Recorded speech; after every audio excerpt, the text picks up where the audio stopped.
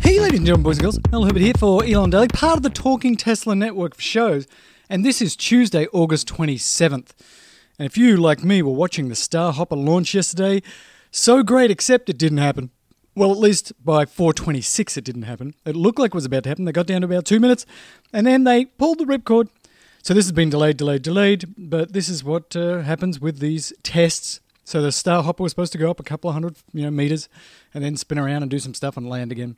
And didn't happen. There's a guy called Everyday Astronaut. If you haven't seen, he's got a YouTube channel and he's been live streaming from about 1.5 miles away with a couple of cameras and chatting all day, and really a pretty amazing amount of effort that's being put in to follow this. They've been there for about a week and it keeps getting delayed. So if you want to see where things are up to, try the Everyday Astronaut YouTube channel to get more updates. I think they're like streaming 12 hours a day in the hope that they're going to catch this hop test. But again, at least by 4:26 yesterday, there was no hop. And just as an interesting aside, Indonesia is going to build its new capital center in Borneo as Jakarta sinks into the Java Sea. This, according to CNN. Jakarta, which is an enormous city, I think it's got 10 million people in the metropolitan area, has been sinking. It's been sinking for a number of reasons, but one of the reasons is that they've been using up all the groundwater, and they're also worried about sea level rise and flooding.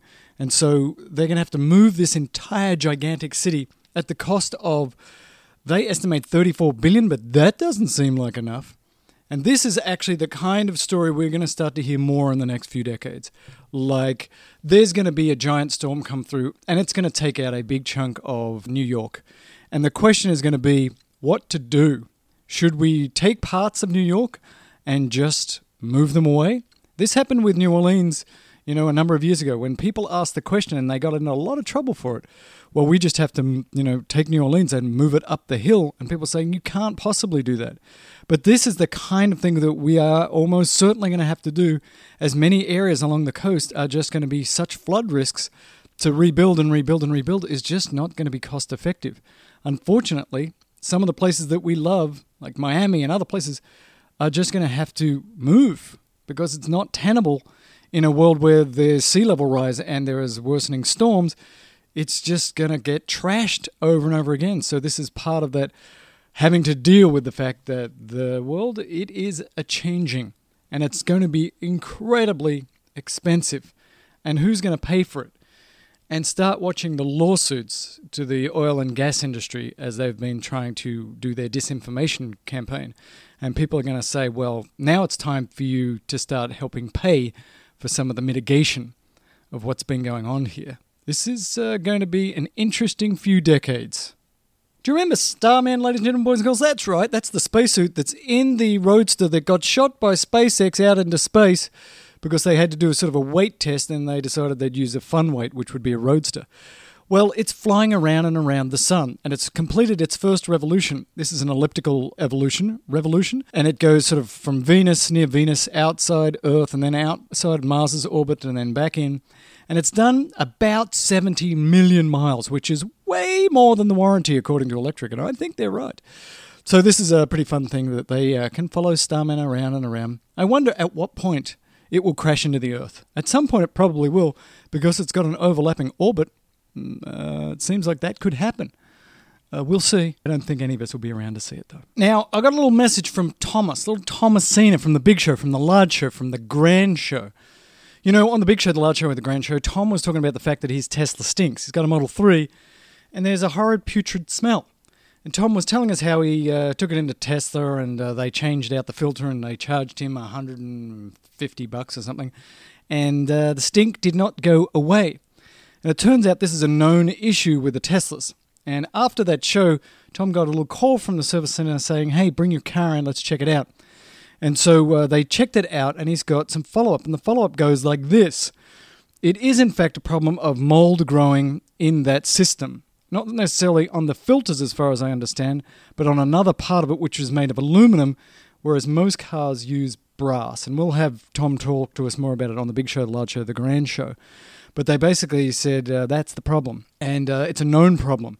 So they have to take out all the filters, they have to clean everything up, and it has something to do with residue sort of moisture after you've used the air conditioner. And if you just turn the car off and the air conditioning after you've used it, then this moisture can stay there. It can condense, and then fungi can get in there and replicate. And that stink you're smelling is actually funguses and stuff that you don't want to be breathing in.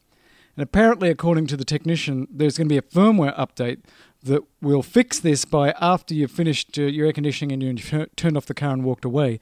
It'll actually continue to blow air over this coil for 5 or 10 minutes until it dries out, and then it will shut down, and that should be the fix that solves the problem, as it were. So there's your follow-up. So if you have a stinky car, Model 3, it's probably mold, and it probably needs to go into the service center and get cleaned up because you don't want to be breathing that stuff in. I have one of those 3s. My Model 3 stinks, and I've done some workarounds, and Robert talked to us about one of the workarounds is that you can put on the heater on full blast overnight, and maybe that can burn everything up. Other people say you spray Lysol down the air intake, and maybe that kills the spores. So there's other ways around it, but you need to think about taking that. If you've got a stinky car and you don't know why, you need to think about taking that into a service center and saying, can you fix this? Because it turns out we now know that this is mold forming on an aluminum coil, and I would like that to not be something I'm breathing in all day. Okay? You heard it here first on Elon Daily from Tom via Mel from the Talking Tesla Network. And next, ladies and gentlemen, boys and girls, have you seen the leaked images? I'm getting them from Electric. The leaked images of Gigafactory 3 showing Model 3 production setup tests. So we've seen for a while how quickly they're putting this factory together. And now this is the first time I've ever seen any images from inside the factory. And it looks like the lines are partially complete and that they've got parts of a Model 3 going along the line. So it really looks like things on the inside of the factory are progressing as fast as things on the outside of the factory. And it couldn't come faster because it looks like the US and China are going to continue their trade war off and on for quite a while.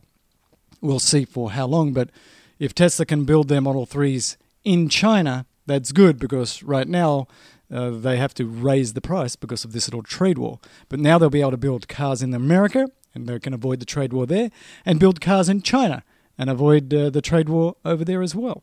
Unless something else gets stuck into this silly trade war, like all American car companies have to return home or something silly, which is what some people have suggested could be the next stage of this. Ladies and gentlemen, boys and girls, the show, this one, is Elon Daily. It comes out on said daily. We have a big show, a large show, a grand show with Tom and Robert.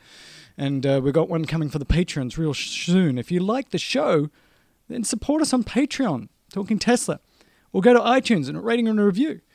And you make sure that you're good, and we'll talk to you tomorrow about all things that are Elon and Tesla-y. Herb it out.